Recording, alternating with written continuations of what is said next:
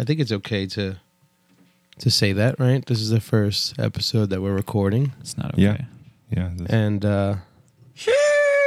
Oh. it's been a long time. Sheesh. You're going right for the new sound bites. That's classic Nick. Yeah. Classic Nick. Yeah. We got to make it a soundbite. You know what I mean? Yeah. You know what I'm saying here? Yeah, I know what you're saying. Even though you didn't say anything in particular, you just hit the sheesh button. I did. I said something. I said this. We got to make it a soundbite. You know what I'm talking about? I know. I'm following. And even though this is not the first episode that we're releasing, it is the first episode that we're back together. And if I sound a little sick, it's because I am. Specifically asthma, Yeah. not COVID. Yeah. Not COVID. I've Thank had the God. Roni. Have you guys had the Roni? No. I mean, apparently I've been exposed to it, but Yeah, we I just found haven't out. experienced the symptoms of it. I was hoping I had the Roni, but Hoping? just to Yeah. get it over with. Oh, Yeah. yeah. That's Yeah. how I felt for a long time too. And I am kind of glad that like I'm through it and now I have the immune system. Even though you didn't really get tested, so you don't know if it was a Roni. I know. I Oh, definitely yeah. know. Okay, Dr. Even though, if it is a Delta now, you could get whatever that is. I could get the DIV, Is that what the kids call it? the DV. You know, that is true, but in reality, we just have to do the best we can so that we can live long lives. You know what I mean? I don't know where you're going No, with I don't this. know what It's you like mean. vitamins. We could social distance. We can, exercise. We can not eat hot dogs. Things like that. Yeah, but we do all of those things. Oh. Michael Dinger's Wow. Ding or No Ding. This is the first time listening. We start each and every show with Ding or No Ding. Well, I come up with a news headline. And Ryan and Mark have to decide whether it is ding, real, or no ding, fake. And with everything going on, I felt that it was appropriate to start talking about our health. And this headline is pretty interesting. Let's hear it. Each and every hot dog that you eat takes 36 minutes off your life. Ding or no ding? 36. That's so precise. And remember, you can't answer until I hit the soundbite, but you start talking about it, though. Oh, you got to hit the sound bite? Yeah, I feel like hot dogs are crap, Yeah. It's like bologna. It's just a bunch of meat stuff. Yeah. But, But at the same time, it's like, it's meat stuff, yeah. Yeah, meat stuff is great for you. Okay, I have my answer. Okay. Do you have your answer? I do, but it's controversial. Okay. Okay. All right, so when you're ready to talk about it, let me know. I'm ready. All right. To ding or not to ding? That is the question.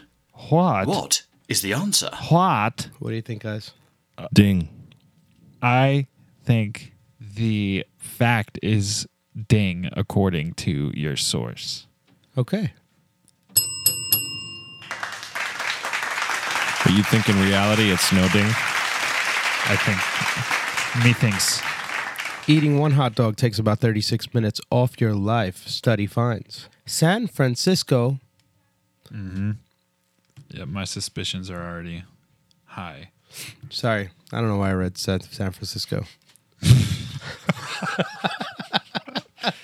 It actually says hot dog. Hold the hot dog.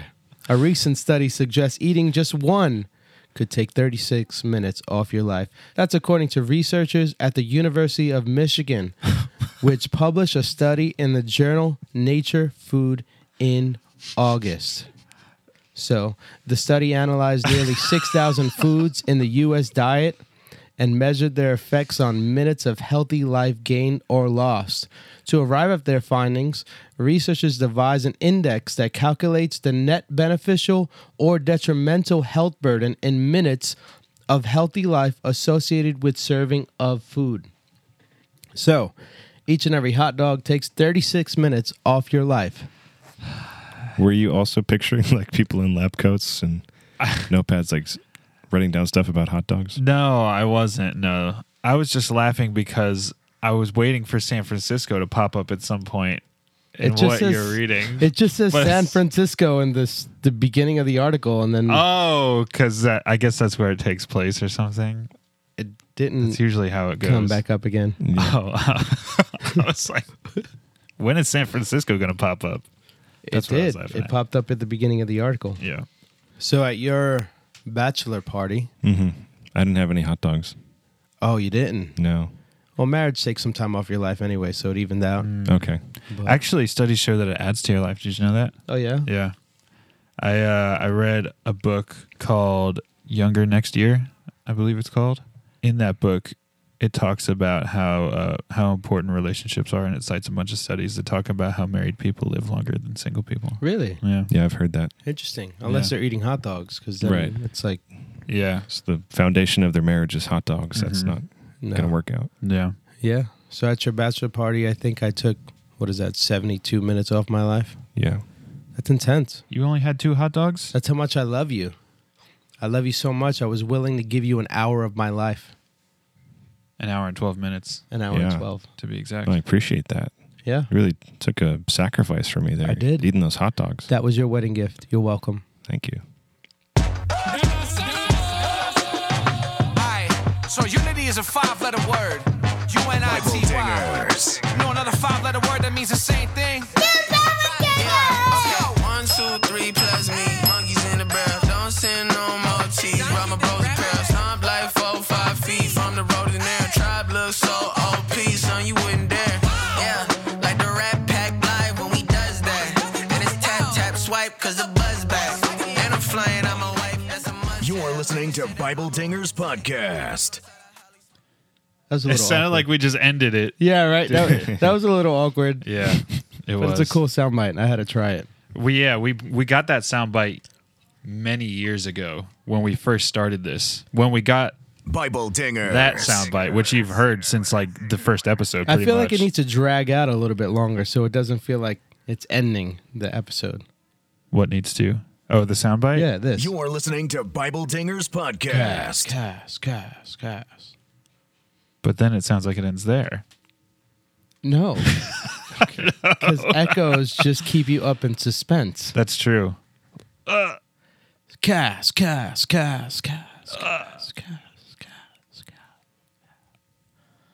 Does the echo keep going? Yeah, that's a question for the ages, isn't it? Anyway, we got to talk about the title of the book. And that's what this whole episode is about. The book of 1 Corinthians. So let's dive in. The title comes from the location of the church that this letter was written to. They didn't have any hipstery names back then, so it was pretty much the Church of Corinth, the Church of Thessalonica, things like that. But what do you think the hipster name would be if they did have it? Oh, City Corinth. Ooh, that's good.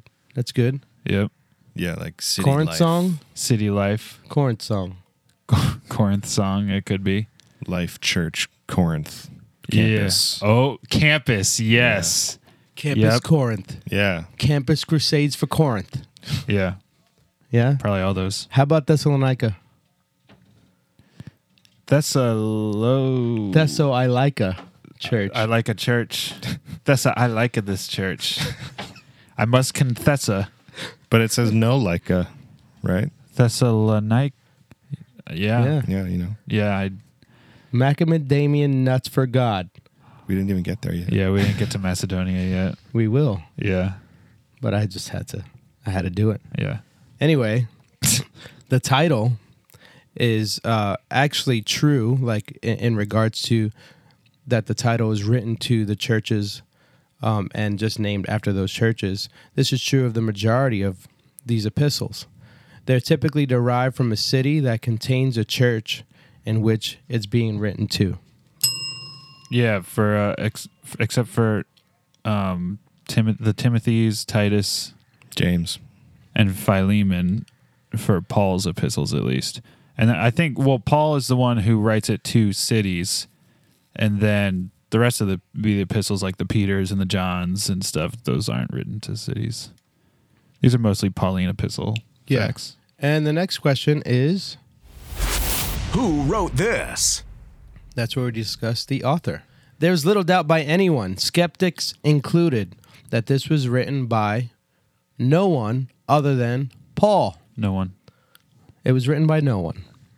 So Paul is the self-proclaimed author multiple times throughout this book. We see that in chapter 1, verse 1, in chapter 13, chapter 3, verse 4 and 6. Not chapter 13, verse 13. Chapter 16, verse 21. So we see that the author is identifying himself as Paul. And this has been confirmed by many early church fathers, including Clement of Rome and Ignatius, Polycarp, and Tertullian. The next thing that we will discuss is the date of writing. Paul went to Ephesus in 52 AD on his third missionary journey, and in Acts 20:31, he mentions to the Ephesians how he was with them for 3 years. So that gives us a good idea of the date of writing. Also, Paul mentions in 1 Corinthians 16:8 that he is going to stay in Ephesus until Pentecost, 50 days after Easter. So that's either May or June.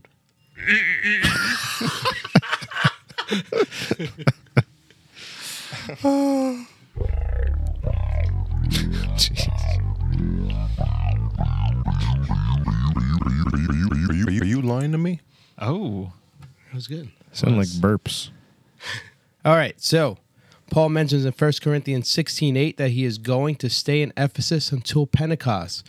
That is 50 days after Easter. So we're talking May or June. That means this book was probably written in early AD 55. In the letter, 1 Corinthians 16:6, Paul mentions that he wants to come spend the winter with the Corinthians. So he wrote this in spring of AD 55 before he came to visit them later that year. Very interesting. All right, so you heard about this new section in the last episode, the last full book episode of Romans, but we do have a new section for these Pauline epistles, and really for the rest of the books of the Bible, I suppose, because in the Old Testament, most of the outline was going through stories and history of the book, since all those books are historical narrative. With the epistles, though, I said with the epistles. With the epistles? Yeah. With the epistles, since those are letters, you don't get much of the historical context that surrounds it. So we'll be including historical context to make what's written in these epistles a little easier to understand. So a lot of people like to talk about, oh, it's out of context. But, like almost nobody actually knows the context, I feel like, to be honest. So that's not to slap anybody on the hand or anything.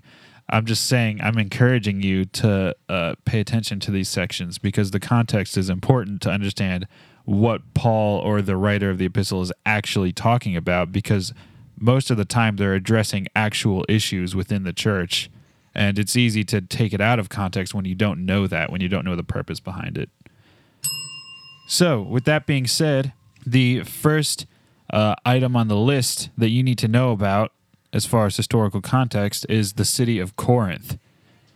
So Corinth was both a business center and a major party town.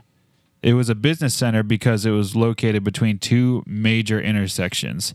It connected northern Greece, which was, can you guess where that was in relation? It was in northern Greece. Yeah, it was to the north. Yeah. And then there was southern Greece, which south was, yeah. Okay. It was the south. The south. Yep, good job. Got it. So trade between those two areas flowed through Corinth. And then also it was between the Corinthian Gulf to the west and the Saronic Gulf to the east. So that means there was a lot of traffic through the city due to business and trade. Most of the trade that happened within Greece flowed through Corinth. So pretty much no matter where you were trying to go in Greece, as far as trade routes go, you had to go through Corinth. So it was in a really good spot business-wise. But then on top of that, Corinth was a huge party town. It was known for people making trips out there just to get crazy, similar to like a Las Vegas or an Atlantic City or something in the United States.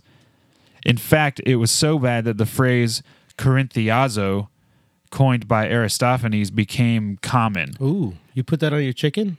Yeah. Aristophanes or Corinthiazo? Either. They both sound delicious. Yeah, they do. Yeah. So to Corinthiazo is to act like a Corinthian, is essentially what it means, which essentially means to fornicate or to be sexually promiscuous. A Corinthiazo? Yeah, to act like a Corinthian. Oh, yeah. Isn't it this book where Paul addresses the guy sleeping with his mom? Yes, that is in 1 Corinthians. We will get to that. Okay, that makes more sense. Yeah. So it's kind of a crazy town. It's kind of like, do you remember in the debates in 2016 where New York values was brought up? You remember that? How New Yorkers, we have different values than people in the South. Oh, well, No. Either way. So that's basically what to be called a Corinthian was sort of derogatory. It means that you had lower values, that you were promiscuous, whatever. So the most popular shrine in Corinth was the Temple of Aphrodite. Shout out to Katy Perry, am I right? Which was on top of a 1900. I'm sure she's listening. Yeah, Yeah, right. it was on top of a 1,900-foot mountain where hundreds of women slaves, quote, served the men who, quote, worshipped there, if you know what I mean. And then one interesting thing I wanted to add on, just to put the cherry on top, is that there was a common proverb back then that said, "Not for every man is the voyage to Corinth." So, What do you think that means? Deep. means that it's dirty dudes only. You see what I'm saying? Yeah. So that's a little bit of background on Corinth. Not only is it a major business center, such as a New York or Chicago, I guess. Oh, Chicago's kind of destroyed right now. But you get the picture. It was also like a Las Vegas type of town. Yeah. I know the Christians back then were like, you say Corinthiazo, I say Corinthiano. So the next part of historical context you need to know about. It's pretty bad. Was that bad? That's pretty bad. Yeah, it's awful. Yeah. The next part of context you need to know about is the church in Corinth, of course. So the church was started while Paul was on his second missionary journey. And we talk a bit about the missionary journeys in the last episode, maybe. Yeah. The one that we totally recorded already.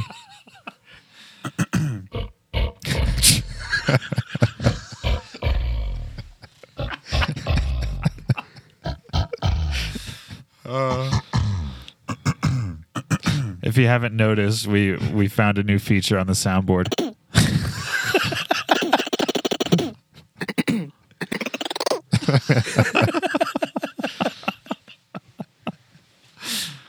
How you doing? All right. So anyways, the Corinthian church. The church was started while Paul was on his second missionary journey, as I said. He preached the gospel there in Corinth and then planted the church with Priscilla and Aquila. These are names you're going to hear quite often within the epistles. He became pretty close with Priscilla and Aquila, who were Jewish people that left Rome in AD 49 when Claudius expelled the Jews from the city. And Claudius isn't just like some dude, you know, he was a Caesar. So it wasn't just Claudius saying, "Hey, Jewish people, get out of here." It was the king. It was Emperor Claudius. He wasn't Emperor. some Claude Emperor Yeah, Claudius. saying, Some dumb Claude. yeah. So there's no mention of Priscilla and Aquila's conversion. So they were actually probably believers already when Paul met them. And on top of that, they were tent makers as well, which is the same as what Paul was professionally. So for all these reasons, they connected and they became pretty tight. And eventually, after planting the church in Corinth, Priscilla and Aquila left with Paul to join him on his missionary journey. The church in Corinth met in Titus Justus's house. That sounds delicious. This may possibly be the same Titus that received the letter Titus from Paul, but probably isn't. Okay. So there you go. That is some historical context on the city in which the church is located and how the church got started. Next, it is time for the porpoise or purpose of the book. So 1 Corinthians is not the first letter Paul wrote to the Corinthian church. I can see the corner of my eye you getting ready to do it again. Art thou feeling it now, Mr. Crab? So 1 Corinthians is not the first letter Paul wrote to the Corinthian church. This is important to know, especially when we get to 2 Corinthians, honestly. In 1 Corinthians 5:9, he mentions the previous letter that he wrote, which the Corinthian church didn't understand and then lost. So Paul learned about the misunderstandings from that first letter and some other issues from a woman named Chloe, it says in chapter 1, verse 11. And then Stephanus, Fortunatus, and Achaicus. Sounds delicious. There's so much delicious food in this book, bro. Yeah. They all brought Paul specific questions about issues that were dividing the church. And you can see that in chapter 16, verse 17. So 1 Corinthians was written to address the issues in the Corinthian church that were brought to Paul's attention by these four people. There's some good ecclesiology in this book, so this is more for you and I. 1 Corinthians is very much directions for a small local church or regular church functions and on basic godly behavior. It concludes with a defense of Christ's resurrection. Cool. Yeah, it really helps to have the image of like a missionary going to Las Vegas to set up a church and just how many issues would arise and all the questions that would come up. Yeah. You know, I did it for you, honestly, Mark. thank you. Yeah, next up is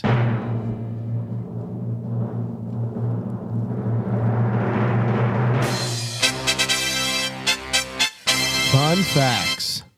You're not going to wait the 1 second for it to finish? Where's the fart, bro?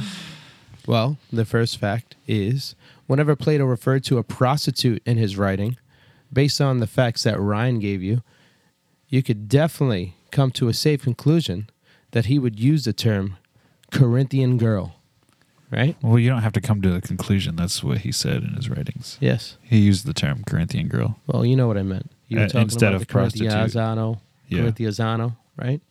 They're Italians. Yeah. Right. I think pretty clearly in Greece what he was saying. Well, yeah, they were Italians. Yeah. Corinthiazano. Yeah. What was the word again? I forgot it already. Corinthiazo. Corinthiazo. Yeah. Corinthiazano. Yeah. Next up is How you doing? Corinth hosted the Isthmian Games, which is one of the most famous athletic events that day.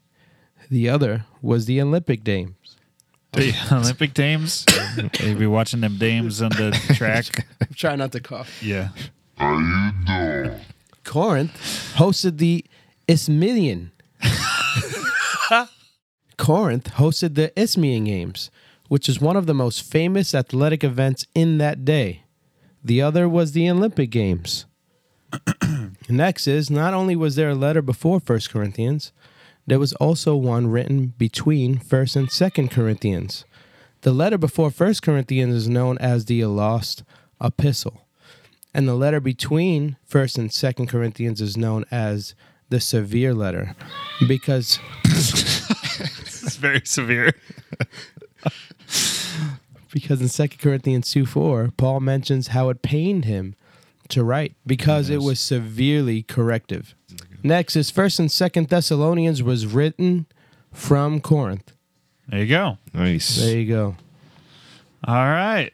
Didn't you get a new outline thing? Oh, here it is. It's outline time.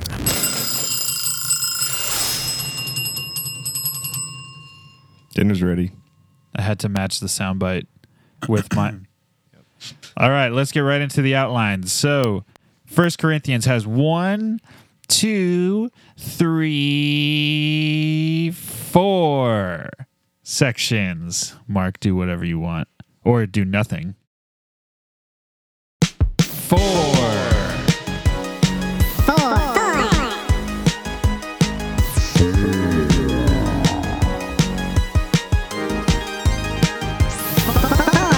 But there are 4 sections. The first one is the introduction, and that is simply the first half of the first chapter.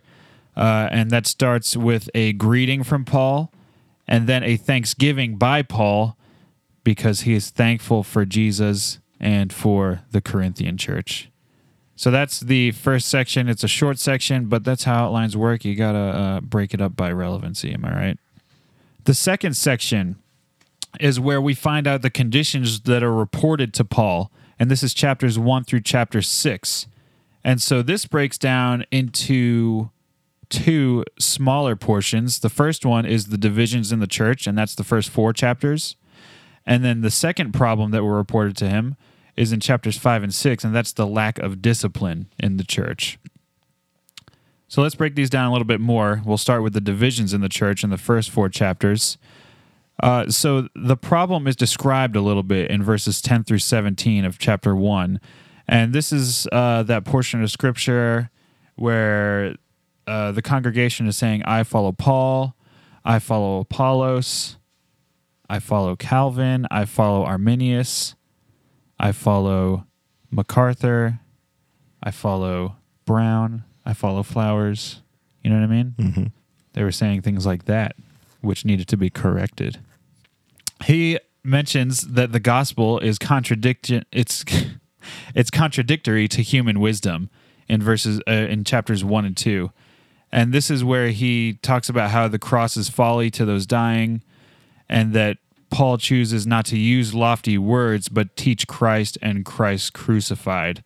And he's sort of setting up to make a point here in the next several portions, because it doesn't really come together really until the end of chapter 4. So the next argument that he makes is that the Spirit has a ministry of revealing God's wisdom. So human wisdom is foolish. We need God's wisdom. Currently, the Corinthian church does not have God's wisdom, because in the next section, in chapter 3, he describes their condition as being on milk and not meat. They're still spiritual babies, and they're not ready to move on to the weightier topics of doctrine and so on and so forth. The next argument is that different roles are assigned to different people within the church. And so this is where he talks about how some plant and some water, but everyone within the body works together to bring about the harvest. And then once again, he reiterates that human wisdom is folly to God at the end of chapter 3. And then he finally sort of closes out this section of argumentation, because there's division in the church. I follow Paul, I follow Apollos. And basically in chapter 4, he lays out why they should be imitators of him. Because essentially the whole argument leading up to this is, you guys don't know what you're talking about, and God gave us all specific roles to play, and you don't need to divide over who your leaders are. And at the end of the day, just do whatever I tell you to do, because I'm speaking from God's wisdom. I'm giving you God's wisdom, and you are using man's wisdom when you're dividing over these things. Mm-hmm. So that's it. It seems a little bit disorderly, I suppose, whenever we break it down into each argument that he's making, but it does come together within the 4 chapters of why he's saying what he's saying, and I guess what he's saying. Okay. So the next portion is that's a perfect soundbite for after someone says okay. Excellent work, Nick. Excellent work. So the next section, like I mentioned before, is the lack of discipline in the church, and that's chapters 5 and 6. And we start in chapter 5 finding out what the problem is. There is a big problem, and it is an incestuous relationship in the church. This is what Mark was talking about earlier, laid out in chapter 5. And it is about a man who has his father's wife. And this man who has his father's wife is to be handed over to Satan, according to Paul, and consequently according to God, because Paul wrote on God's behalf. You know what I mean? Mm-hmm. I know what you mean. So that's what was going on here. That was one of the divisions in the church, though. There were some people taking his side. There were some who were against him. Paul was trying to clear that up. The next division in the church was that there were lawsuits occurring between people in the church. And he was straightening this out and saying, why do you go to the world? Why are you going to the courts to fix problems that are within the church when you should be handling it within the church? And he rebukes them. So he rebukes them for the incestuous relationship that they're divided over. He rebukes them over the lawsuits that are occurring within the church. And then lastly, at the end of chapter 6, he's making an argument that they are not their own. They were bought with a price, so they should be staying away from sexual immorality. And so this is, it's kind of easy to see why he brings this point up after we learned about the historical context of Corinth. It's a city filled with sexual immorality. It draws in travelers and visitors just to partake in the sexual immorality, and these people live in that city. And so his admonition is to not take part of that and to be a light in your city. And that is it for the first two sections. Nikki, do you want to do sections 3 and what comes after 3? 4 of this outline? Hey, you guys know that church, the congregation's suing the pastor? Where? Here? In Jersey? No. Who is it? David Platt's church? Really? I heard his own congregation, part of it, is suing him. No, I didn't hear that. I hear that people don't really like him anymore. I don't know why. I haven't been keeping up. I think they're suing him because they say he's becoming too woke. Yes, CRT. So they're suing him? Yeah, they're getting in lawsuits. You know how like Paul says, don't get into lawsuits. I don't understand what the claim would be on the lawsuit. Are Reformed people canceling David Platt right now? Yeah, pretty much. I thought so, Yeah. but I don't really keep up. Yeah, because he's pretty woke. He's pretty woke? Yeah. He's, Well, what does that mean exactly? like he's consistently coming up with new messages solely about racism, segregation, discrimination, and supporting, even though he doesn't outwardly say it, but he is supporting CRT. At one point, he was one of my favorites. Same thing with Tim Keller. Same thing with a lot of these guys. They're still amazing brains. They're very smart men. Yeah. So I would just say, study with discernment. Mm-hmm. No need to cancel anybody. I'm not an advocate for cancel culture. I also don't approve of false teachers either, but these men definitely offer some wisdom in their past that you can benefit from. Mm-hmm. And I can't really speak on what they're teaching now, and I'd say just discern carefully, Mm-hmm. Just check it against Scripture, Before Yeah, you check wreck it. it against Scripture. Oh. Exactly. You know what I mean? That's good. Yeah. It being your eternity Yeah. in heaven or hell. If you listen to David Platt, I think there's a chance that you won't make it into heaven. That's true. Right. That's So true. that's why we have to I cancel don't listen to him enough right now. My point is, I don't listen to him enough or Tim Keller enough right now to speak on either side. Yeah, same. But from what I hear, these are the realities of it. But since I don't know, I can't say to cancel him or not, Yeah. or to stop listening to him or whatever the case may be. But I'd say just listen to anyone, including people who are known as false teachers or true teachers or whatever, with discernment. I think that's the wisest thing we should ever do. I feel like when I'm in that situation where I don't really know like what people are actually preaching or teaching, I think I prefer to lean on the side of just cancel them, Yeah. Just yeah. cancel them. Just, yeah. I don't really know what they're talking about, so they're canceled. Yeah. Yeah. You're completely sarcastic? Or I don't know. You're going to have to find out. You're going to have to decide for yourself. you look sarcastic. And then maybe you'll have to cancel me Yeah. because you don't know what I'm talking I'm about. going to sue you, actually. I'm going to sue you for canceling yourself. I don't care what Paul says about lawsuits. Jeez. But, Anyway. as good as the advice that we are giving right now, which is not good advice at all, Yeah. Paul had some really good advice coming into chapter 7. Anyway, so we move into chapter 7 through chapter 16, all the way to the end. And this third section is titled Questions Asked of Paul. So people ask him all sorts of stuff. And moving into chapter 7, he was specifically talking about marriage and related matters. So Paul does offer some advice to the married or formerly married in chapter 7 in the beginning of it, going into verse 16. And that is to yield to each other. If you are married, to avoid sin. But if you're unmarried, it's better to stay unmarried unless you can't control yourself. Once you are married, however, if you're a Christian, divorce should never be an option. That's what this section says.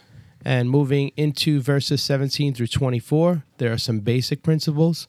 Basically, be content where God has called you, and whether it be singleness or marriage.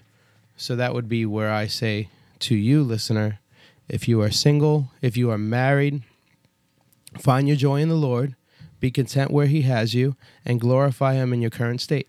And that's what Paul is saying here. And then we move into verses 25 through 40 of chapter 7, and that's advice concerning virgins. Basically, as a virgin Christian, you're really only concerned about the Lord's affairs because you're not worried about going out there and finding anyone to have sexual relationship with. I thought for sure you were going to say have an affair. No. Because you said the Lord's affairs. So your priority is pretty much on godly things. Once you're married, your concerns are split up. You have to worry about your wife or your husband, and you have to think about other people. But before that happens, obviously he's talking about virgins because the Bible supports sex within marriage, not premarital sex.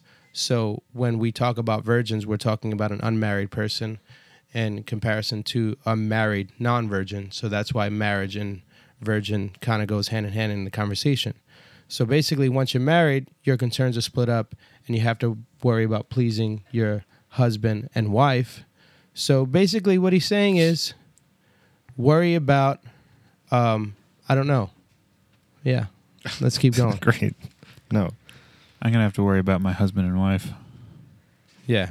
He's saying that singleness is not something bad. Yeah, singleness is not something and bad. neither is marriage, but just understand that with marriage comes that you need to also care for your spouse and care for the Lord. Exactly. And I just lost my train of thought before. Be prepared for that reality. Exactly.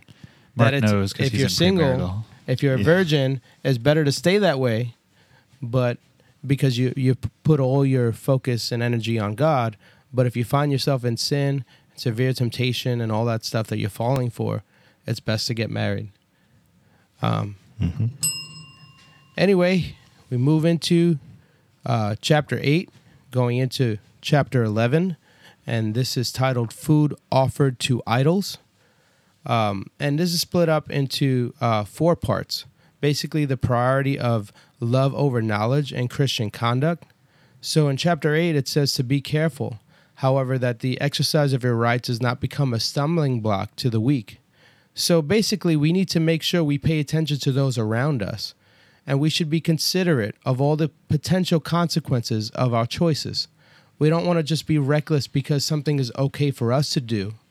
We don't want to be reckless and careless about some other people's feelings or other people's beliefs and just steamroll them and just say, my way's the only way. We need to be aware of what other people and other cultures believe in. I think this is a tough word for us Westerners to not be so individualistic, Yeah. Actually considerate of others. Yeah. And I know this is debatable and it brings a lot of arguments and stuff like that. But this is my mentality when it comes to mask wearing. Like if I'm in someone's house and they want me to wear a mask, I'll wear it just to make them feel comfortable. Even though maybe I don't feel comfortable wearing it or whatever the case may be, there's so much news around just wearing it. My thing is if it's not hurting me, if it's not killing me, even though there's some people that think that other side of things, I'll wear it so that I can be a better witness to them, so I can have an opportunity instead of arguing over mask, just to tell them about Jesus. Yeah. But this episode is very cancelable. For sure. Canceliable. Oh, you put a piece of cloth in front of your mouth? Yeah. How could you?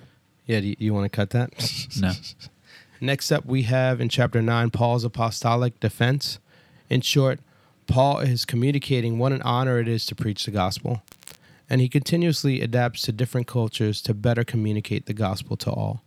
We even see this, in his other epistles and other writings, that he is constantly adapting to other cultures to better communicate the gospel. And that's something that we need to apply to our own lives, and notice that people are different, especially where we live in America. There's so many different cultures, so many different ways of life that we should be constantly, adapting to those people so that we can better communicate the gospel. That doesn't mean like bow to their gods or respect false teachings or whatever the case may be. But it's simple, like I had a friend that believed in his culture that it was, respectful to take your shoes off before you enter the house. If that makes me present the gospel better to him, I'm taking it off. So, anyway, it's very provocative. Yeah, taking off the shoes. Yeah. Next up in chapter 10, verses 1 through 22, we have the sinfulness of idolatry. And the key verse in this section for me is 13. No temptation has overtaken you except what is common to mankind. And God is faithful. He will not let you be tempted beyond what you can bear. But when you are tempted, he will also provide a way out so that you can endure it. So basically, nothing that you're going through is exclusive to you. Your temptations are pretty well, experienced for all of mankind. And if you are a Christian, God has given you everything necessary to find your way out of that particular sin. Next up is the issue of marketplace food in chapter 10, moving into chapter 11. And Paul uses a great analogy here to bring home an important point. We are to do everything for the glory of God, looking to seek the good of others and not doing anything for selfish reasons. So that's pretty much the meaning of that particular passage of marketplace food in a nutshell. Obviously, I'd encourage you to read all of this stuff on your own and really get to learn the context and what's going on. But the applicable lesson here is that we are to do everything for the glory of God and not do anything for selfish reasons. It's maybe if you've never read the Bible or you're still new to it, it can be weird to see, like, why is Paul talking about marketplace food? Like, what does that have to do with Jesus? What does it have to do with God or anything? And one thing my pastor talks about is just the way that, like all this high theology and all this stuff we talk about, it lands itself in everyday life. And it lands itself in ordinary people who still have to go about their day, have to buy food, and they have questions. It's like, okay, in this, we're talking about historical context of the Corinthians. It's like, okay, there's lots of idols here. There's food offered to idols. So we're just talking about these everyday problems that ordinary people had, and that's why Paul is addressing it. Yeah. It's not just random stuff. Definitely. And imagine if like sermons or teachings were always just high, like the diction is really hard to understand and the theology is really deep, and there's never any sort of analogies or metaphors to connect it to your daily life. It'd be almost impossible to listen, or if a book was written like that, it'd be almost impossible to read. Yeah. So Paul uses a ton of analogies in this book, and even in 2 Corinthians, food and all things that are appropriate to the culture, which is really connected to what I said before. He's constantly adapting or trying to bring out points that are appropriate to those people's cultures. Why? Because he's trying to give himself a better opportunity to evangelize and preach the gospel. Yep. Absolutely. Yep. Next up is propriety in worship, chapter 11, verses 2 to 16. One of the most controversial sections in 1 Corinthians, right? There's a couple. Yeah, but this is one of the ones that get people the most heated, I'd say. We have the argument from culture in chapter 11, verse 2 and 6, the argument from creation, and the argument from propriety in verses 13 through 16. Basically, these are the head covering sections. In my opinion, these sections communicate cultural requirements, but are not necessarily talking about the current state of the church. But this topic has been widely debated, And I definitely don't want to go on a rabbit trail here on this episode. Whether you agree with me or not about this particular topic, we can definitely still be brothers and sisters in Christ, and we can definitely be on mission together, and we can definitely continue to study the Bible together. However, if this topic interests you, I'd highly recommend getting on maybe Logos, whatever Bible software that you have or whatever commentary that you use, and start reading up on it. But I definitely wanted to take a moment to do a shameless plug. We do have our Logos link on BibleDingers.com/Logos, Logos, where you can have a discount for those of you that listen to Bible Dingers, and you can definitely take advantage of their software at a discounted price through us. Bruh. After the head covering section, we are faced with another section in chapter 11, verses 17 through 34, and that is the Lord's Supper. The Lord suffered. He did suffer. He did, but that's besides the point. And the Lord's Supper is broken up into two categories, really, the abuses and the correctives. In chapter 11, verses 17 through 26, it communicates the abuses. And in a nutshell, it's basically saying never participate in the communion meal in an unworthy manner. Make sure your heart is right. Make sure you actually believe what you're participating in, that Jesus shed his blood and died for you, for your sake, for your sins. Make sure you're aligned with those beliefs before you actually eat judgment upon yourself. But here we have the correctives in verses 27 through 34. Basically what I said before. Examine yourself before you eat of the communion meal. Understand what you're doing and how important it is. If your heart isn't right, do not eat and drink judgment upon yourself. All right. Nick, I got to say, I think you covered that section very well. Ooh. You think I used my head? Yeah, you did. Very well covered.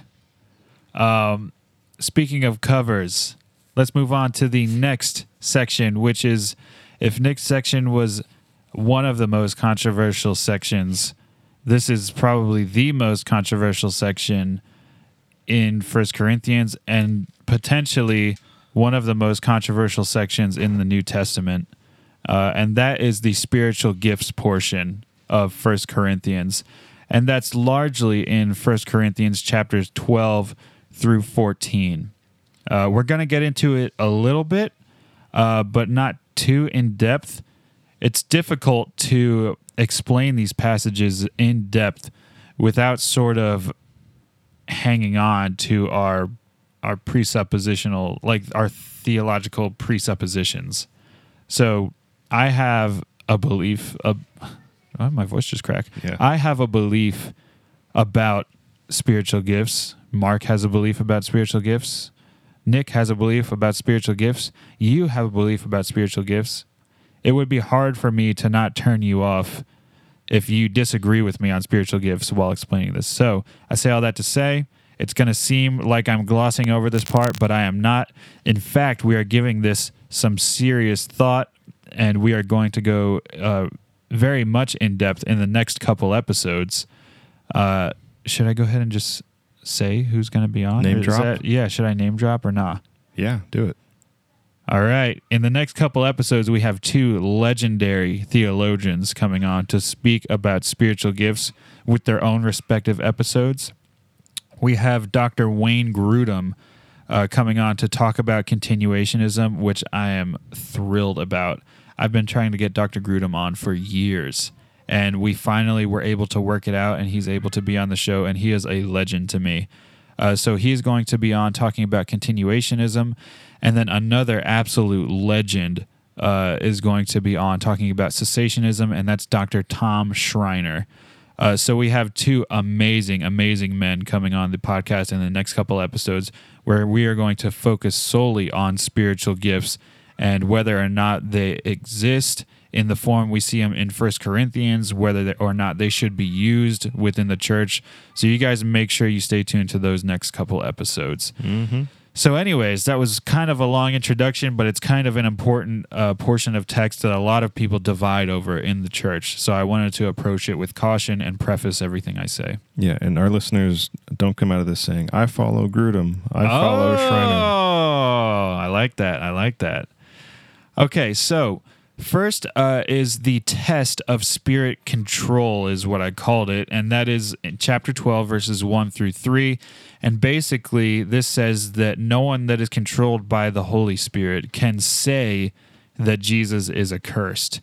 And that's going to come into play in the next couple chapters here when it starts talking about speaking in tongues. So after that, in verses 4 through 31, Paul talks about the need for varieties of spiritual gifts. And this is sort of a famous passage where it talks about how the church is a body with many members that all need to use their gift and work in conjunction with one another. Next is the love chapter, 1 Corinthians 13. I know you guys know this one. Mark, I am sure this is being read at your wedding. Yes or no? 1 Corinthians 13? We don't know what's going to be read yet, but okay. We went over that in premarital, definitely. Okay. So this is the love is patient, love is kind, love is enduring, love is all this and all that. That is the 1 Corinthians 13 chapter, and it also speaks about spiritual gifts quite a bit. And the reason why he's bringing up love is because towards the end of this chapter, he talks about how spiritual gifts will pass away, but love will continue. Mm-hmm. Love will go on. And so love is greater than the spiritual gifts. Actually, he says gifts will pass away, tongues will pass away, but love remains. Yeah. And the spiritual gift debate kind of gets into the weeds in those specific verses, actually. Yeah. Mm-hmm. So, like I said, we will talk about that more in the next couple episodes. For sure. Next, no matter what you believe about the miraculous gifts and speaking in tongues, Paul here in chapter 14 says there is a need for intelligibility while you are in a church service. So if tongues are used in church, he argues they must be interpreted. So that's why for me, like, I don't get why this is such a debate. Mm-hmm. Like, Paul's so clear here. All right, if you believe in it and you think it's really from God and you think you're really doing it, these are the rules you must follow. And it seems like nobody follows them if they think they're on that side of speaking in tongues, which is so weird to me. I have to, so to play devil's advocate, but to agree with you at the same time, I do agree that almost nobody does translating. But I would also say, even though you didn't make this point, but I want to make this point, is that Paul is talking about only church settings. So I don't necessarily believe the unintelligible language is banned from like personal use at home or anything. Oh no, like no, that, no, you know what I mean? Yeah. Church. If you think God is calling you to a prayer language, by all means, if you're doing it in your prayer room or in your house, whatever, that's not what Paul's talking about. Yeah. But the public use of tongues, if you're on the side of things that you say, yes, I have the gift of tongues, Paul's pretty clear here. If you do it in a public church setting, there needs to be an interpreter. Mm-hmm. So that's why for me, it's like, why is there such a debate here? Why are there so many thousands of churches that are just splurring it from the, from the they're splurring it everywhere, bro. Lots of the splurring. congregation is just blurring it, I think, and just ignoring that part. Yeah. Doesn't it also say to leave the congregation when it's happening with the interpreter, and then they come back afterwards with the interpretation? Maybe I'm thinking of something else. I can't remember. I'm not sure. But it also says one at a time, right? Yeah. Speaks. Yeah, so that's actually the next part, and you kind of segued us into it, Marky, is in the end of chapter 14, he provides arguments for the need for order, and basically talks about how all things in church should be done orderly. There should be no chaos in church. Everything should be in order. Yeah. So those are the... Did you guys hear that? That was Franklin. Oh, okay. Yes, he farted. How you doing? So those are the most controversial chapters in 1 Corinthians. The way in which we covered it, it didn't seem that controversial, but it is because we didn't get into the weeds of each verse. Yeah. Mm-hmm. Which isn't what we do anyway. Yeah, exactly. We're pretty unbiased, and we just state the facts. And we're it's awesome. Up to you. Honestly. Yeah, we're just all around. We're just free from bias. Yeah. Ding or no ding, Bible Dingers is awesome. Yeah, ding. Yeah, That's ding. a big old giant ding right there. Yeah. Yeah, I agree. Yeah, man, you made it an octave too high. Sorry. It's supposed to be like this. How you doing? Sorry about that. Okay, so the final couple chapters here, chapter 15 and 16. Chapter 15 talks about the resurrection of believers.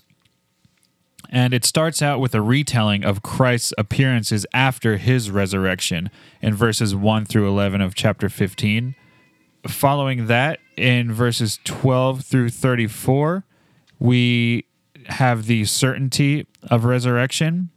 And this is basically where Paul says that Christ was the first fruit of resurrection, and we are made alive in him. So we are it is certain that we are going to resurrect as well. And then it talks about the resurrected body in verses 35 through 49. This is also known as Mark's body or Nick's body, depending on Your body. your personal beliefs. It's definitely your body. You look the best. Your body. You, the listener, look the best. I would have to agree with Nick and Mark that it is probably your body. No.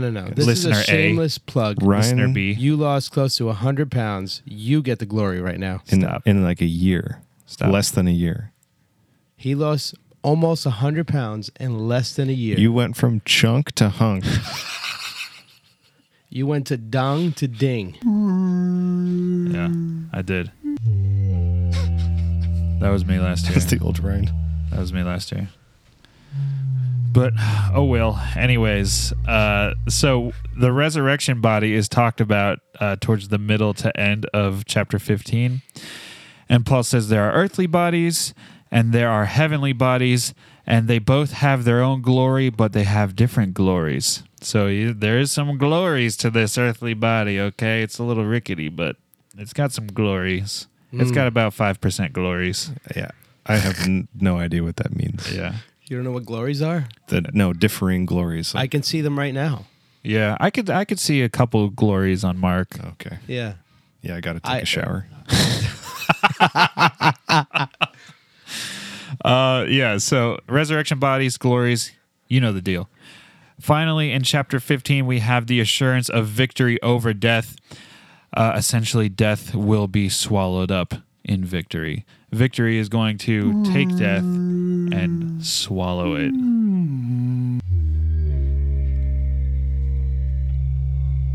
Oh, this is going to take so long. I'm sorry for anyone listening in their car. Their whole car must be shaking. Yeah, the rearview mirror. Oh, we got another episode in 4 minutes, guys. Yes, we do. Oh, gosh. Okay, so that pretty much ends up. So the final chapter is chapter 16. There's 12 verses in it. And basically, Paul is just saying, hey, let's take up a collection for the Jerusalem believers who need your dinero right about now.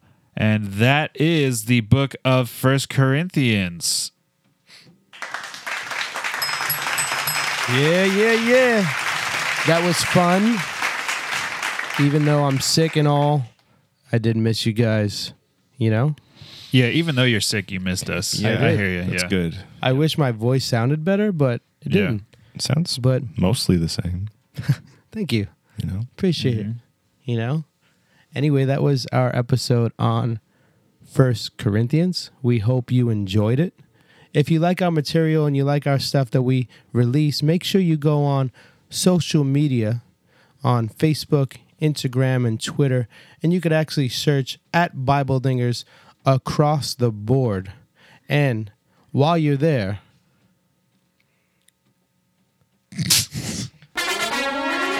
Just give me the likes, don't pass and scroll. don't pass and scroll. Make sure you hit follow, hit like, hit subscribe, Hey, Brandon, I and think most we got one. importantly, Well, another one. ding on. Trying to get a bag and get some real estate. Bible Watch me level up, Dingers. watch it feel away. I've been going up, so I don't feel the same. Paying no attention what the critics say. We just different, man. Made it from the land and where the choppers at. Close your mouth, you better not do no snitching. They might try your head. I grew up with pimps and pushers. I just did the opposite.